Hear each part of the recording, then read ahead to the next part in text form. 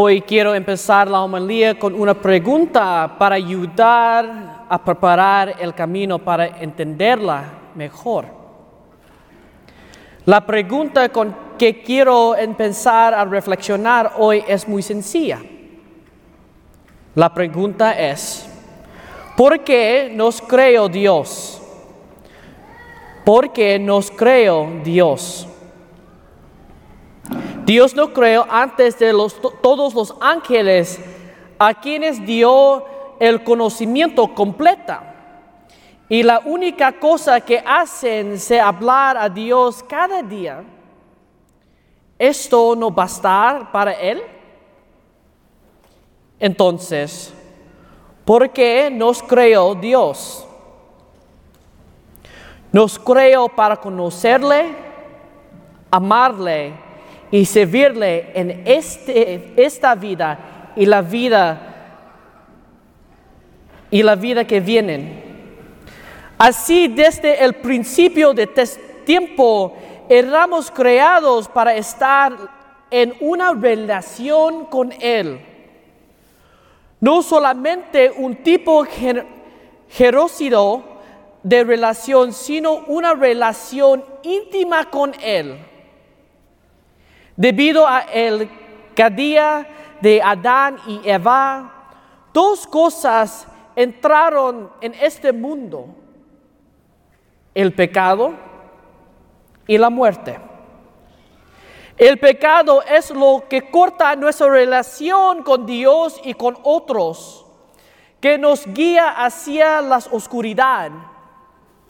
En la primera lectura oímos la profeta Ezequiel que las 3 acciones para Dios hará. Primera, abrirá los sepulcros. Segundo, los hará salir a ellos. Y tercero, los conducirá de nuevo de la tierra de Israel.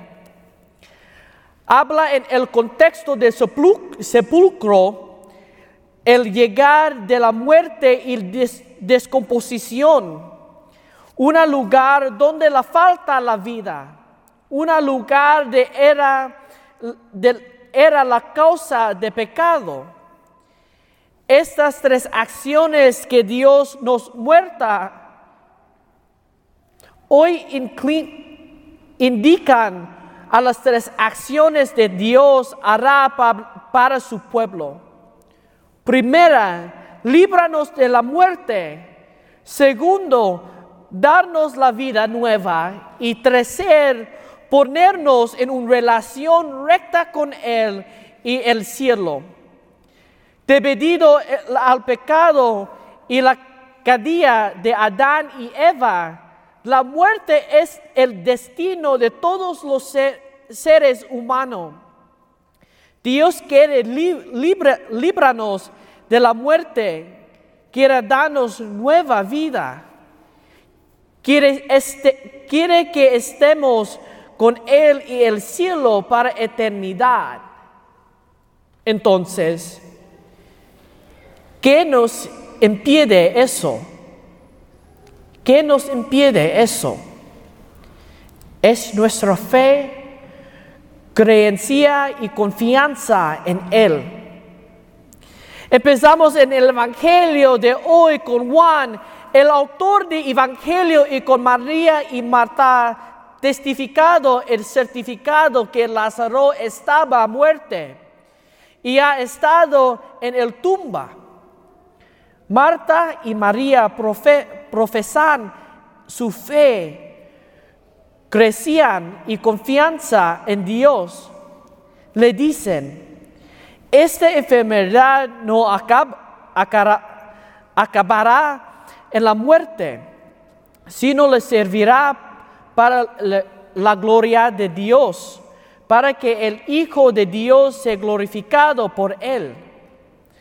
Para mostrar que saben que su creencia en Dios nos dará un significado y propósito para su muerte. Esta no es el fin, sino es sin es para la gloria de Dios. Marta profesa su fe profunda en Dios, quien puede hacer todo el encontrar personalmente a Jesús. Y ella de veras muestras a su profesión de fe, que afirma a los creyentes.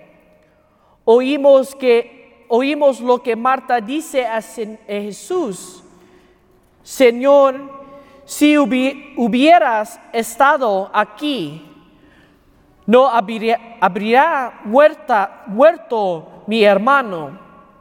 Pero aún ahora esto segura de que Dios te concederá cuanto lo pides. Jesús le dijo: tu hermano resucitará. Marta respondió: ya sé que resucitará en la resurrección del último día. Jesús le dijo: yo soy la resurrección y la vida. El que cree en mí, aunque haya muerto, vivirá, y todo aquel que esto vida y cree en mí, no morirá para siempre. ¿Crees tú esto? Esta declaración de creencia y la acción de Jesús demuestra la restauración de la humana. Jesús venido para librarnos del pecado, de conquistar la muerte para que la muerte no tenga poder sobre nosotros y para darnos la vida nueva. Para que podamos cumplir en esto, tenemos que poner nuestra fe y creencia y confianza en Él y seguir los pasos de Marta cada día de nuestra vida. Porque desde la tumba del pecado, Jesús nos llama el sacramento de penitencia para salir de ahí a una vida renovada de gracia. Desde la tumba al cimiento, Jesús nos llama al sacramento de la Eucaristía para salir de allí a una vida de comunión con Él y con su iglesia. Desde la tumba de ansiedad y enfermedad, Jesús nos llama en el sacramento de la unción de los enfermos, de salir de allí para unir nuestra enfermedad con su trabajo redentor. Desde la tumba de enmismamiento, Jesús nos llama el sacramento de matrimonio y de los órdenes sagrados para salir allí a un amor sacrificio. Pueden ponerse en el lugar de Lázaro, envuelto en la oscuridad y sin vida espiritual.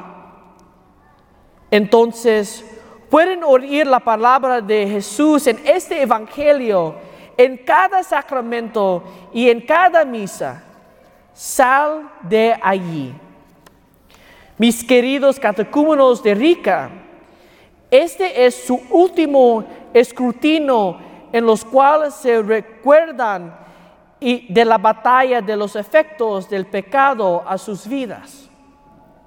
Oímos hoy que Jesús ha venido a salvarnos del pecado y de la muerte.